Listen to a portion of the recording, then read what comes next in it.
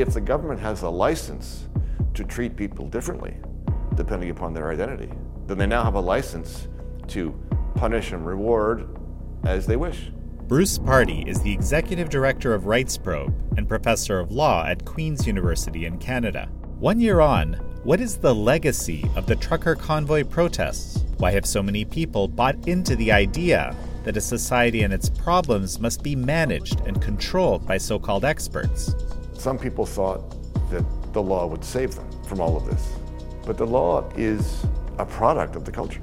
A document is not going to be able to resist the culture as it changes. This is American Thought Leaders, and I'm Yanya Kellick. Bruce Pardy, such a pleasure to have you on American Thought Leaders. It's a pleasure to be here. Thanks for having me. So we first sat down to chat about a year ago, and we didn't end up publishing the interview. Right. It was about the truckers movement, of course, and just in the days as we were about to publish it, and I forget the new name for it, but what I remember is the War Measures Act was pulled. Right. And so I didn't get to have you on the show. I guess it's a year and a half now since we talked. Mm-hmm. And I've come to believe that the truckers movement was probably one of the most consequential protests in recent history. And I want to get your thoughts on this. Oh, I agree. I agree with you. And not just in Canada, but probably internationally. Now, of course, it wasn't the biggest protest we've ever seen. Quite modest in size. It wasn't the most eventful protest in the sense that they drove up and they parked and there they were and that's all they did, other than dance in the streets and sweep and clear snow and feed the hungry. But the truckers have done us all a huge service, I think. They were protesting vaccine mandates, of course, and that alone would have been enough. But what it really turned into was the first significant sign in Canada, which is a very polite, compliant country. The first sign from ordinary people that they didn't trust their government. Canada is the land of peace, order, and good government. I mean, we emerged out of the revolution in the U.S. The Canadians were the ones that didn't want to revolt, wanted to remain loyal to His Majesty. And peace, order, and good government sort of runs through the history of Canada. And here you have a bunch of truckers who took it upon themselves to drive all the way across the country, and it's a huge country, of course, basically to give the message to the government: we don't trust you. We don't accept your authority. We don't accept your legitimacy. And that is a significant thing to say. I've interviewed a couple of young men who had embedded themselves in the protests and to document it. Mm-hmm.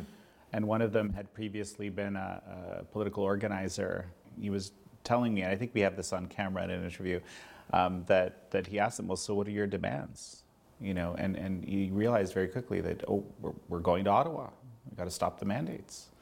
He was shocked to discover that this was such a grassroots movement that these people didn't even really have demands. Unlike some of the protests that we've seen, you know, for example, many of George Floyd protests we've now learned had, millions of dollars in backing, highly coordinated, highly, very, very specific goals, perhaps diverging from the surface goals. Anyway, you get the idea. And here we have something that was so grassroots. It was organic, spontaneous, disorganized in a good way. You had to try and figure out what was going on. I was in Ottawa for a good period that the protest was going on, and it was difficult to know who was calling the shots even. And if you talked to one trucker and then the next, there was basically no agreed upon structure or leadership, and that was part of its charm. It was really a spontaneous thing. They all some of them just picked up and got in their trucks and said, we're going to Ottawa, and then the thing built across the country. So what is the aftermath here? Clearly, something changed basically on those days when we were filmed our interview, and suddenly we thought, maybe this is going to be codified by this Canadian Senate, and my goodness, what would that mean?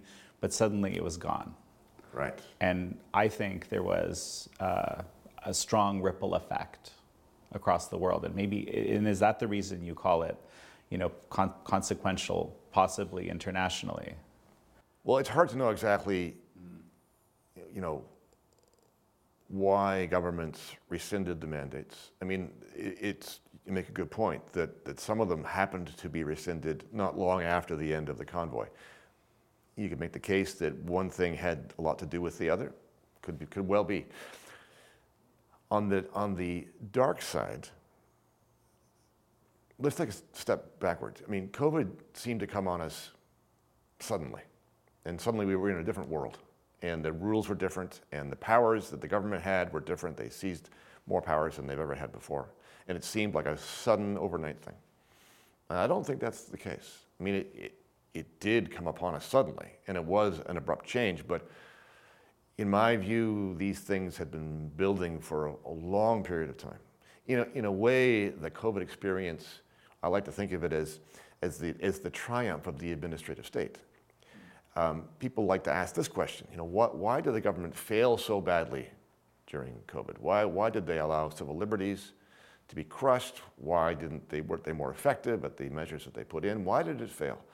And from my point of view, from the perspective of this machine that we call the administrative state or the nanny state, I don't think that it thinks it failed. I think that the administrative state thinks that it succeeded beyond its wildest dreams, because it finally managed to do that which it thinks it exists for, which is to manage society.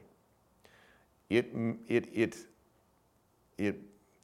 managed to manage all of us in a more extreme way than it ever has before. And of course, we've had an administrative state for many, many decades, but it had never been as extreme as it was during COVID. I mean, people were literally being told to close their businesses, not to go to work, not to walk through the park, not to leave their homes.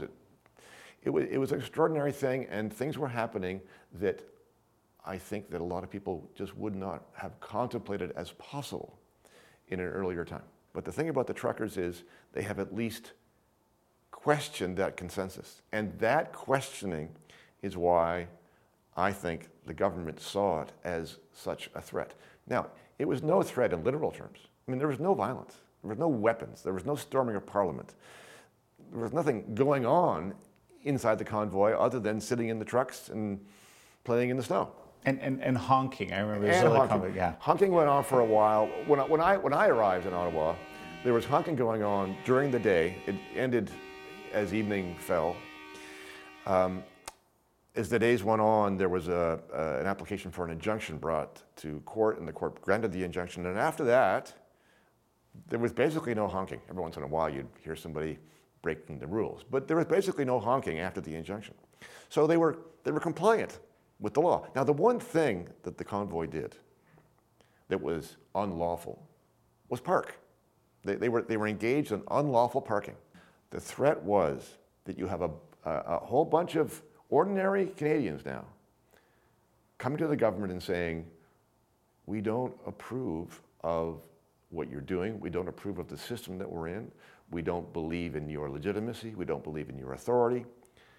And I suspect that's why they ultimately decided to trigger the use of the Emergencies Act, which, by the way, was not designed for that purpose. That's not the kind of emergency that qualifies for the use of the act. If you are in political trouble, that does not qualify as an emergency. And that's the kind of trouble that the truckers were putting the government in. Well, so what do you make of this inquiry and its findings that happened, I guess, earlier this year? Right. So I listened to a lot of the testimony, as many people did. The evidence given basically said that there was no violence to be found inside the convoy. In fact, one of the OPP witnesses said that he found the lack of violence in the convoy to be shocking. I mean, if you have this number of people doing this kind of thing in protest, the implication was you'd expect some violence, but there wasn't any to be found. And yet, I wrote this at the time, I had no expectation that the inquiry would throw the government under the trucks, simply because the purpose of these inquiries is as much performance as substance. I regard them as ritual. It provides the appearance of accountability without actually providing accountability.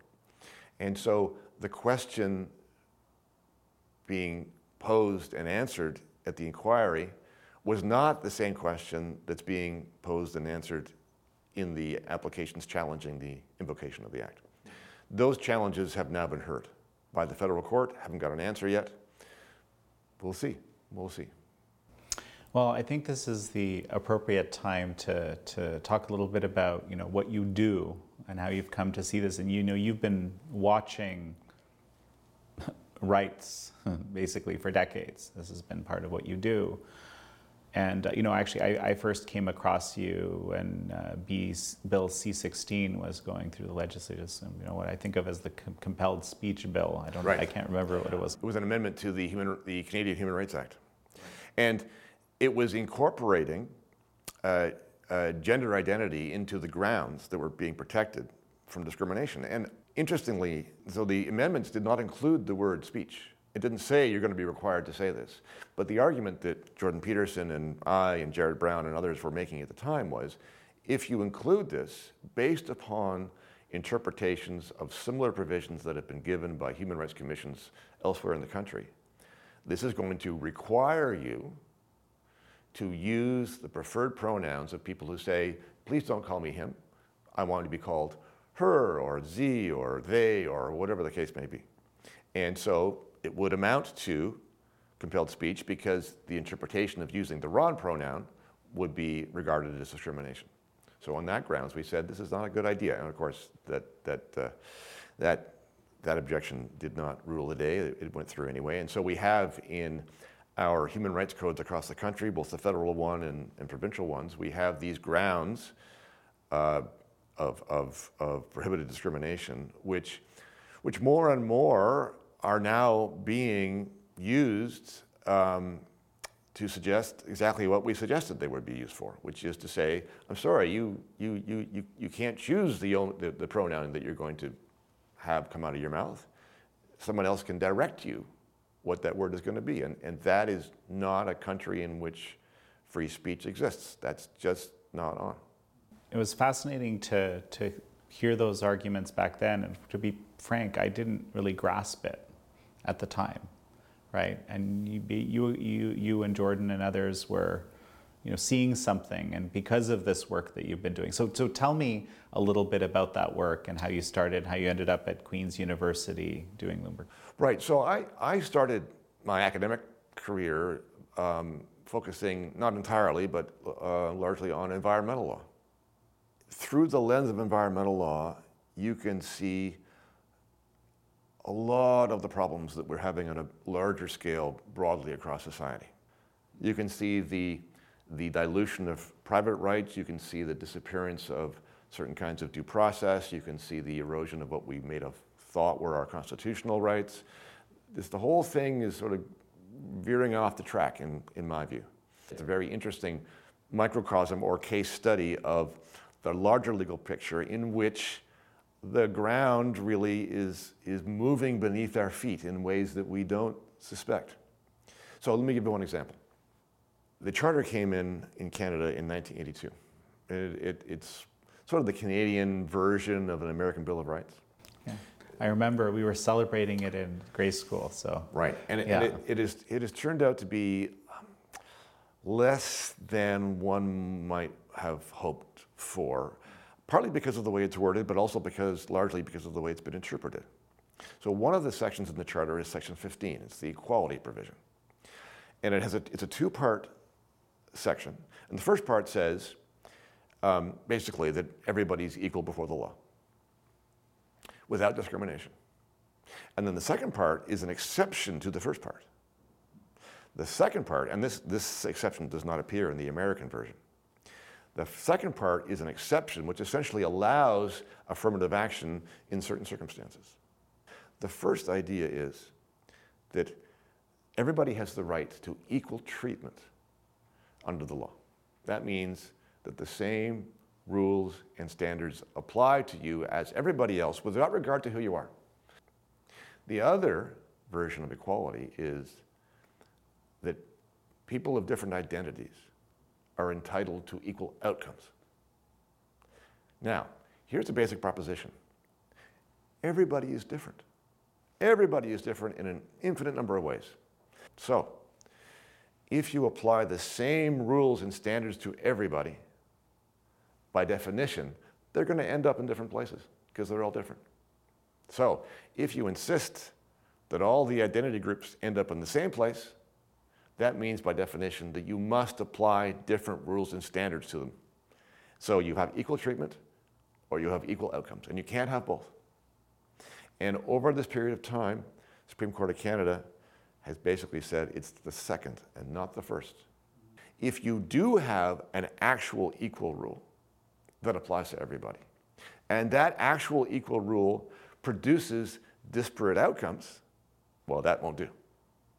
That means you have to change the rules so it's different for the different groups. And we've seen that, for example, from the Supreme Court of Canada in a case where you had, this is a case challenging an RCMP program.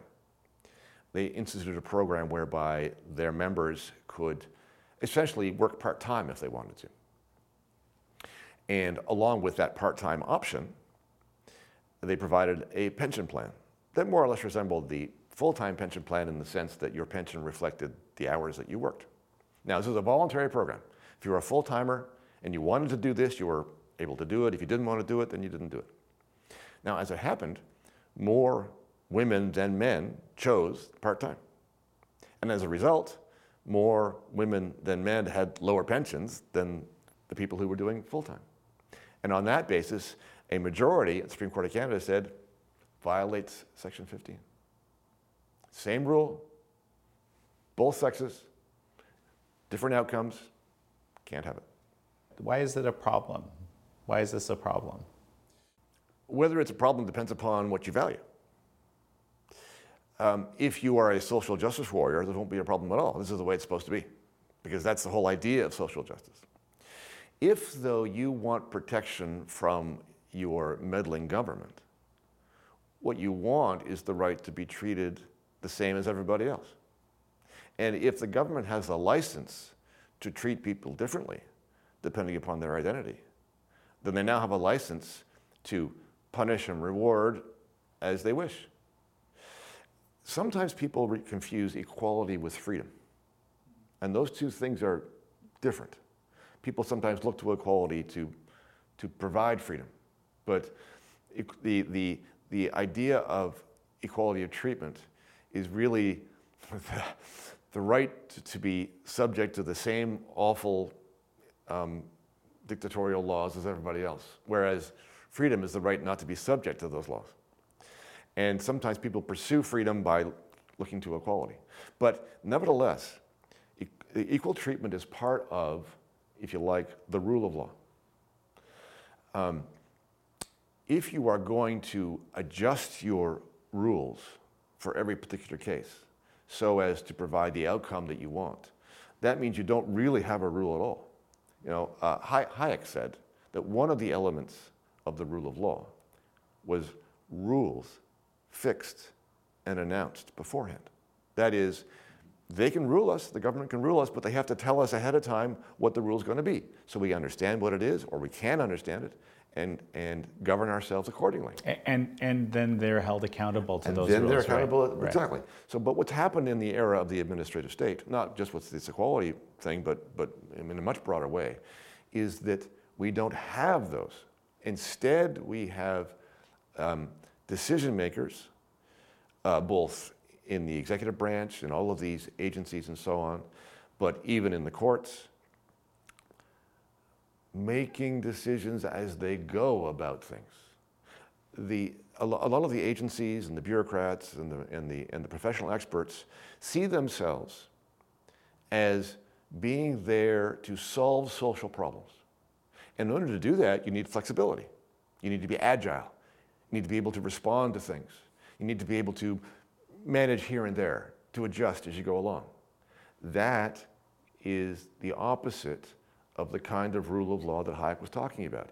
You can't do that if you're going to have a rule of law. And, you know, the administrative state and all its people are inclined to see the rule of law as an obstacle, an inconvenience to achieving the kind of society that, you know, that we can have.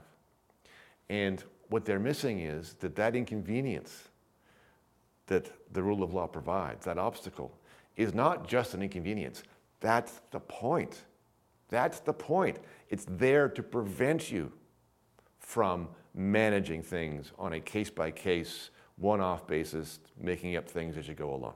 That's what it's supposed to be there for. But more and more, that idea is eroding. And so we have the alternative, which is you got a whole bunch of people in this enormous machine of the administrative state solving or trying to solve, not doing very well at it, but trying to solve social problems, you know, one thing at a time, making things up as they go. You know, this is a very profound what you're describing, because this is, you know, I kind of see the response to COVID, the pandemic, you know, however, and people have different views on how it all happened. But, you know, basically what you're telling me here is that response, and this is something that happened near globally, right, is a kind of a crystallization of one particular philosophy of governance, which is some kind of, I'll call it benevolent in quotes, technocracy, ruled by experts. Yes, absolutely. Right? It is the crowning achievement so far of that belief, the belief that in order for civilization to carry on and to be successful, that we need experts in a bureaucracy managing things so that things don't fall apart. And that is a belief that I think, I'm afraid, is probably widely held, and widely held even across the political spectrum. Even those political actors, Republicans in the United States, for example, who don't approve of overregulation and too much bureaucracy and too many taxes and overspending, I think if you challenge them, a lot of them would still say, well, we need an expert bureaucracy. We need an administration in order to make our way through life. And the opposite view is, look, this is just a belief. It is just one of the ways of doing government, and our experience with it over the past while, and especially during COVID, shows it doesn't work. I mean, if anything else, they have shown during COVID their incompetency. They've shown that they're captured by other interests against which they're supposed to be protecting the public. If the failure is so obvious during COVID, what makes you think that they'd be any good at very many other things? And I think we can go down a whole long list of things that we think they're good for, and find out actually that in many of these situations, the biggest danger, the biggest risk to us all is the meddling that the state is able to do. You know, just on this point of the significant and repeated failures of these policies that, you know, were kind of instituted and profoundly altered civilization. It's going to sound grandiose, but I know we agree on this. Not everyone thinks, and as you alluded to earlier, as you said earlier, not everyone thinks it was a failure. No. In fact, some people believe to this day that these things were a success despite overwhelming evidence, you know, incredibly well documented. Mm-hmm. That phenomenon is something I struggle with. In many ways, the most disappointing thing about this experience during COVID was the fact that a great many people supported the regime. And they didn't seem to have very much appreciation for the aberration that it represented. I mean, if you thought of the way people thought about their society before COVID, the idea that the government should take it upon itself to tell people whether or not they can open their businesses, go outside, walk through the park, and all the other ways that they directed the activities of all of us, it just wouldn't have been thinkable. Even the authorities themselves, I would expect, would have thought, well, we'd like to do that, but we simply can't do that. People won't put up with it. But they did. They put up with it, and they wanted more of it. And that is the uncomfortable realization that the people, that there are other people in your country who don't think of their country in the same way that you do at all. And then you wonder where it is that you live. But this wasn't just a Canadian phenomenon. As we say, this is something very interesting, right, about the United States. Something I've come to notice, right, is that the United States have almost like a collection of countries with quite different. Some states have dramatically different philosophies than others. And some states would be very similar, actually, to the Canadian model of approach, and some. Few, especially at the very beginning, are very different, and then sort of increasingly afterwards. And that's one of its great strengths. For my money, the fact that you have, if I can put it this way, different tribes in the U.S. is a strength, because then you actually have real diversity then, not the pretend diversity and the equity, inclusion, and diversity, social justice thing. You actually have diversity in the sense that you have different places and different people with very different ideas about what the right thing to do is. That's great. And I mean, we have that to some extent in Canada, but there are pockets here and there of people, as opposed to the real battles that are going on in the U.S., which I think are very healthy. So one of the criticisms that Canadians like to lodge against the U.S., or at least think this way about, is to say, well, they're full of conflict, and they're so political about everything, and they have fights about their Supreme Court and the philosophy of this and that, and their Congress is always fighting about things, and so on and so forth. And in Canada, we don't have any of that politicization of our institutions. And that's nonsense, of course. The fact of the matter is, in my view, that the politicization of our institutions is even more extreme because there's no opposition. So the thing that I find also difficult, and this is something I've been probing a lot, right, is that even today, right, where there's a lot more evidence has come out, and I think it is more broadly known about the costs of the various policies that were implemented, the human costs, yes, right? Yes, yes. There's still a significant portion of the population that doesn't want to know or isn't able to accept. So it's very difficult to have that discussion that you're talking about, if that's a phenomenon. That's not just a phenomenon in Canada, of course. Of course. Right. Of course. Right. Well, those discussions have to be had. And the evidence and the data that you're referring to need to be discussed, need to get out into the public realm. I mean, they're out there, they're available, but I don't think a lot of people are accessing them. But there's a more fundamental question for me, which is this: there's something of a danger that citing the bad results becomes the argument for why the measures were wrong. And that's not the case that I would make. I would make this case.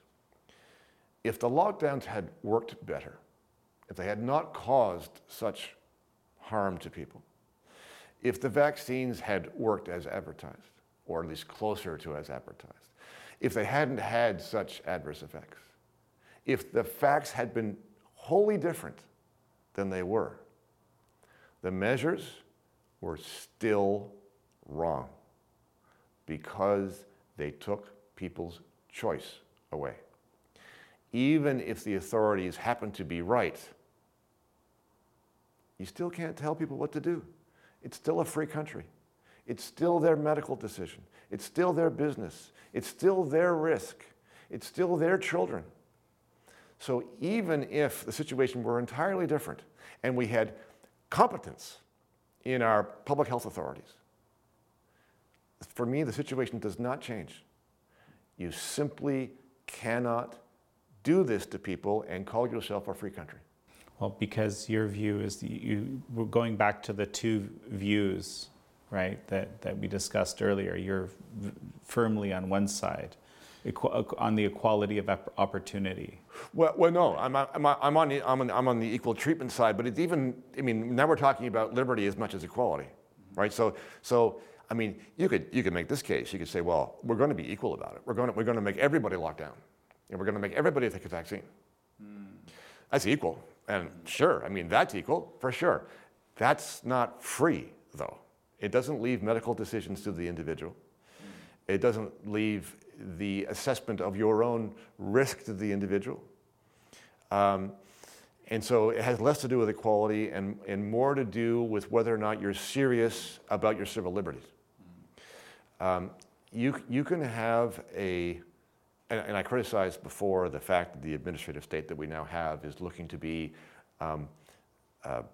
more and more incompetent and captured over time. But even if that were not the case, I still think you shouldn't have one in the way that we do. Because what happens is they take it upon themselves to manage us. And being managed is, in a sense, the opposite of being free. Now, note how they managed us. They managed us during COVID in a very clever way. And we have a charter, we have a constitution, we have rights in that constitution. Those charter rights, most of the time, were basically useless during COVID. And for certain valid legal reasons, because the government didn't always infringe them directly. Instead, they managed society by saying, oh, by the way, everybody, this is your choice. You can decide whether to get a vaccine or not. We're not going to make you, but if you decide not to, there are consequences to the choice. You might not be able to fly in a plane. You might not be able to have a job. Maybe you can't go to university. Yada, yada, yada. But, by the way, it's not mandatory. So they're doing indirectly, through their management of society, what they would probably not be able to do directly.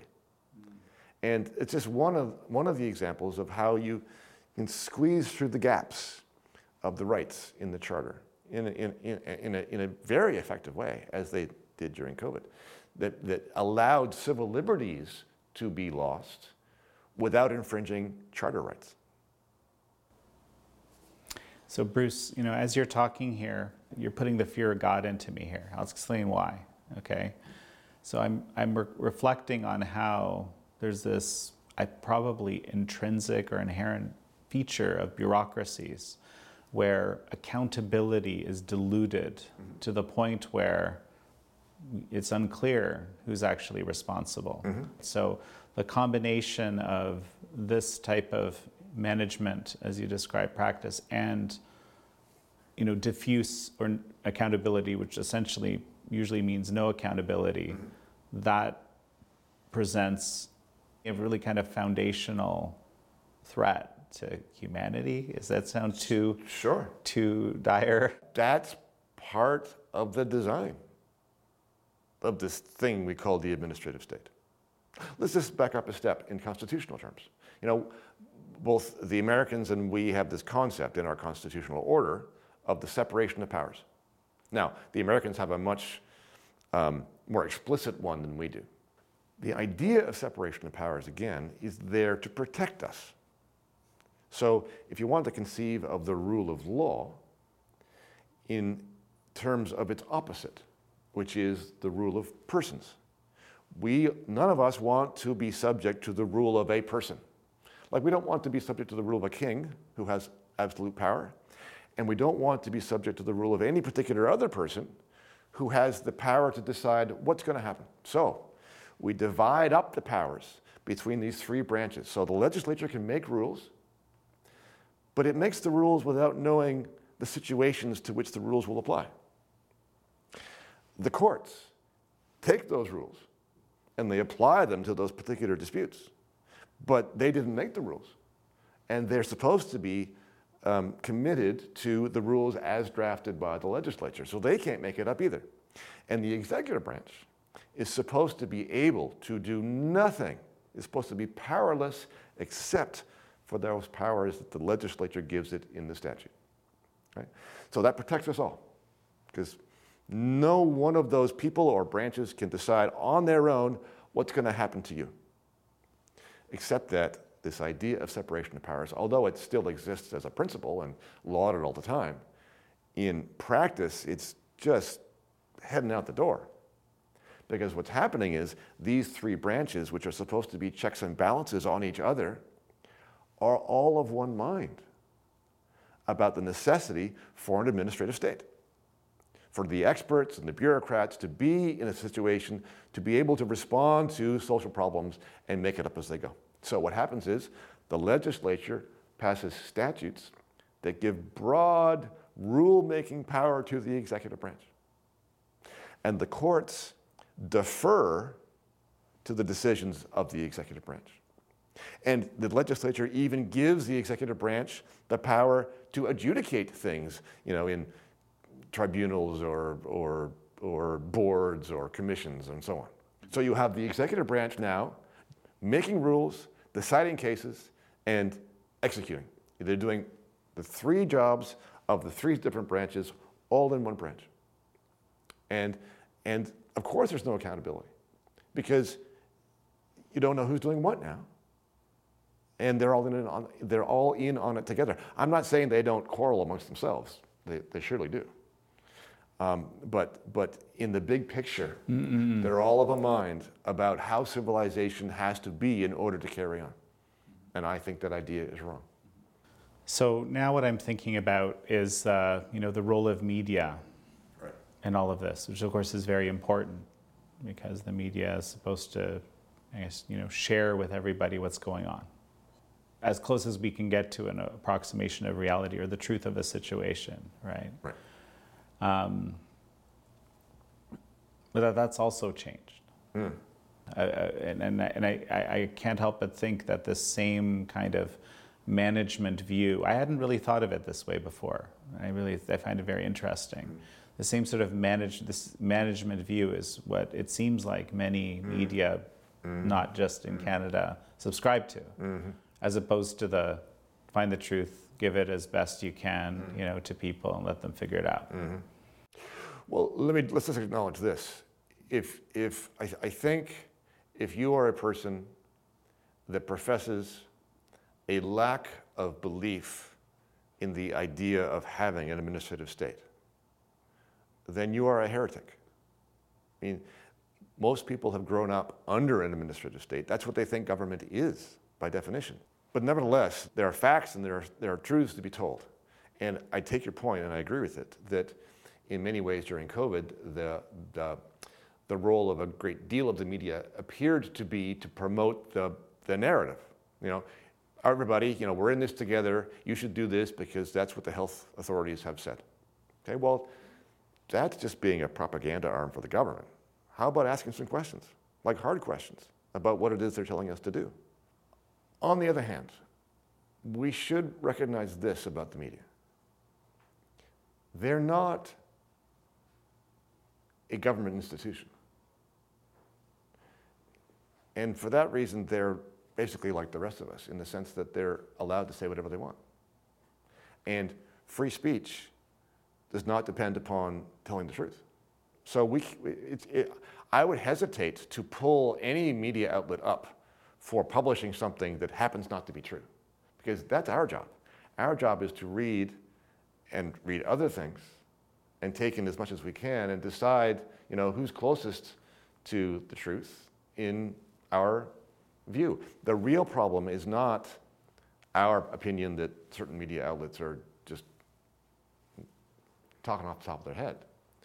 It's that the government's now involved. It's funding, it's directing, it's preparing to censor, it's really going to town online now in terms of managing our online spaces, online feeds. And that's the real problem. It's the government interference in the job of the media Okay, so this is the perfect moment to talk about Bill C-18 and I guess the suite of legislation that relates to managing information and content and so forth.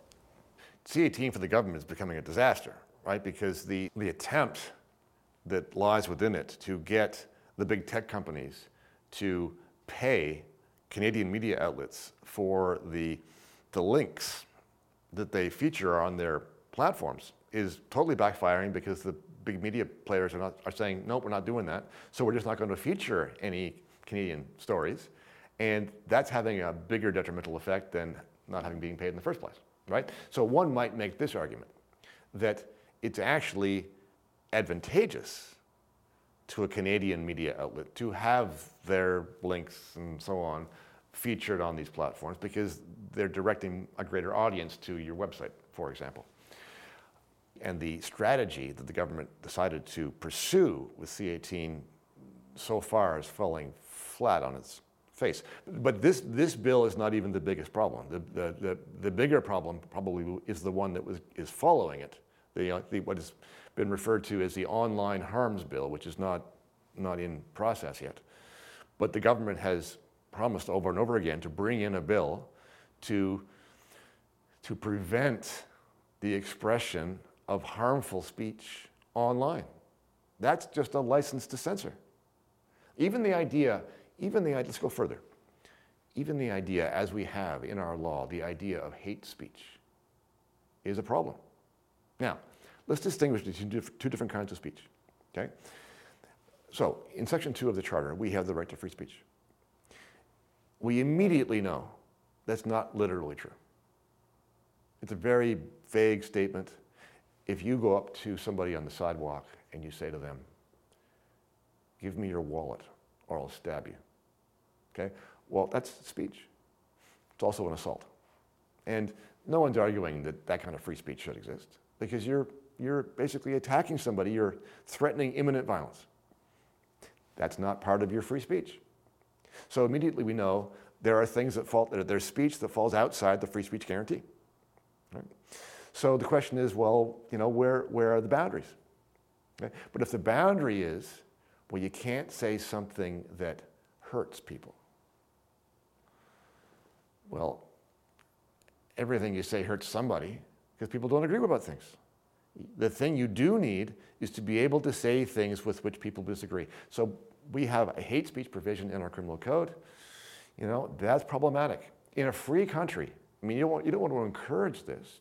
You don't want to say it's a good thing, but in a free country, the fact is, people are allowed to dislike each other.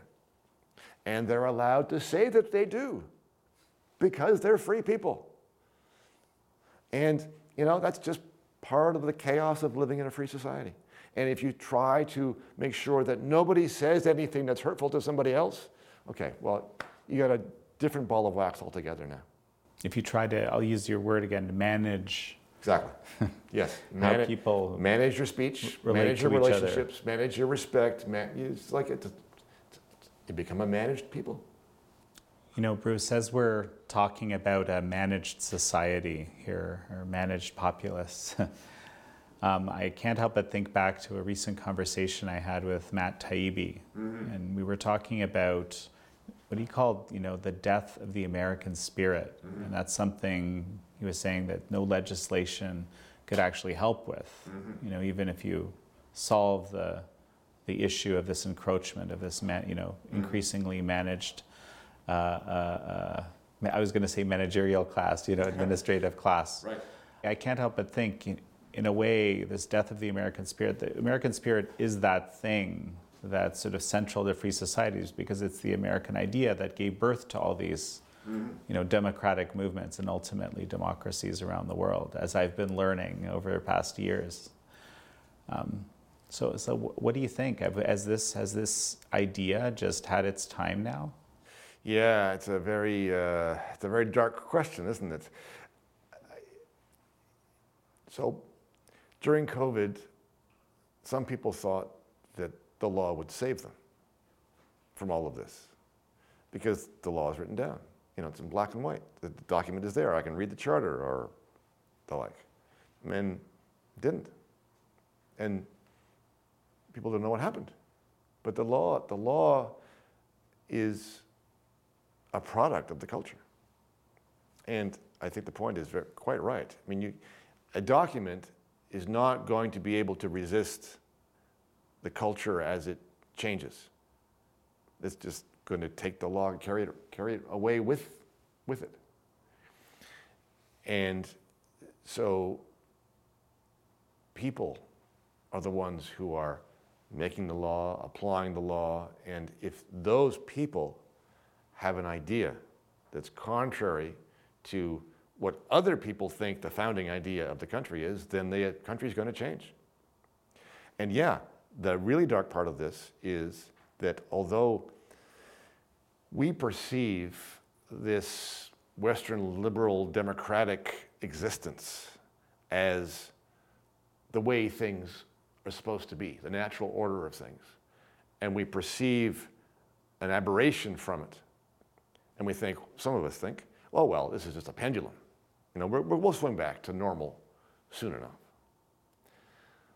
In the big historical perspective, it might be, though, that this period of Western liberal democratic freedom, maybe that's the aberration. Because human societies through time haven't been that. How do we know that that wasn't the aberration, that that was the blip? And maybe now we're going back to normal. That's not a nice thought. I'm hoping it's not that way and that the period that we're in can be fixed, can be corrected. We can go back to that American ideal. Not just in America, but more broadly. But it's going to be a challenge. You know, it's also made me understand why it was, you know, it wasn't just sort of America that's always been, let's say, under assault from every dictatorship out there, especially the powerful ones, especially the, you know, Soviet Union, communist China. It's the idea. Yes. Right? Yes. It was much... Yes, yes. And that, going full circle to where we started, that's the reason that the trucker convoy was a threat, because it expressed an idea contrary to the prevailing order, the order that has become. So Bruce, you know, as we finish up, it always comes back for me to the fact that we're very influenced by the people around us, right? So it might be a broader cultural trend, as you describe, but what I'm also observing is that what we perceive others around us believe, that actually influences us. So it's actually, so that makes us subject to manipulation. When someone can manufacture that perceived consensus view, but also just organically it makes us susceptible. And so I guess that view, you know, we could go in a different direction, right? If we believe that people around us actually do believe that freedom is the right way, that liberty, individuality is important. Oh yes, it's quite possible. One of the challenges, though, is that idea, the idea of liberty, individual autonomy, and so on, is actually quite an abstract idea compared to the alternatives. The alternatives are very concrete. You know, you should do this. This is right. This is wrong. You know, we should have rules about this is about right and wrong. Much more easily grasped than the abstract idea about how liberty will be good for you, even though it means that you don't know what it is you're supposed to do. So, yes, I agree with your point. And if there is, in fact, a critical mass of people who are of the mind that this is the right way to have a country, then great. But there's some slogging to do to get to that point. So any thoughts on how to get to that point? Mountains are climbed one rock at a time. And there's a lot of little bits, rocks and crevices to get up. And so it takes a lot of people, a lot of time, making a lot of arguments. You just have to keep plugging away. And I know that's probably not inspirational. I don't think there's any magic bullet. except maybe, and this is again, maybe a dark kind of encouragement, but the worse things get in terms of our managed lives, the more likely it is, hopefully, that people notice things aren't going well. And maybe eventually that will make more people open to the argument that this is not the right way to go. We need to change tracks. Well, Bruce Pardy, it's such a pleasure to have had you on. Oh, listen, the pleasure's been mine. Thank you very much for having me. Thank you all for joining Bruce Pardy and me on this episode of American Thought Leaders. I'm your host, Yanya Kellick.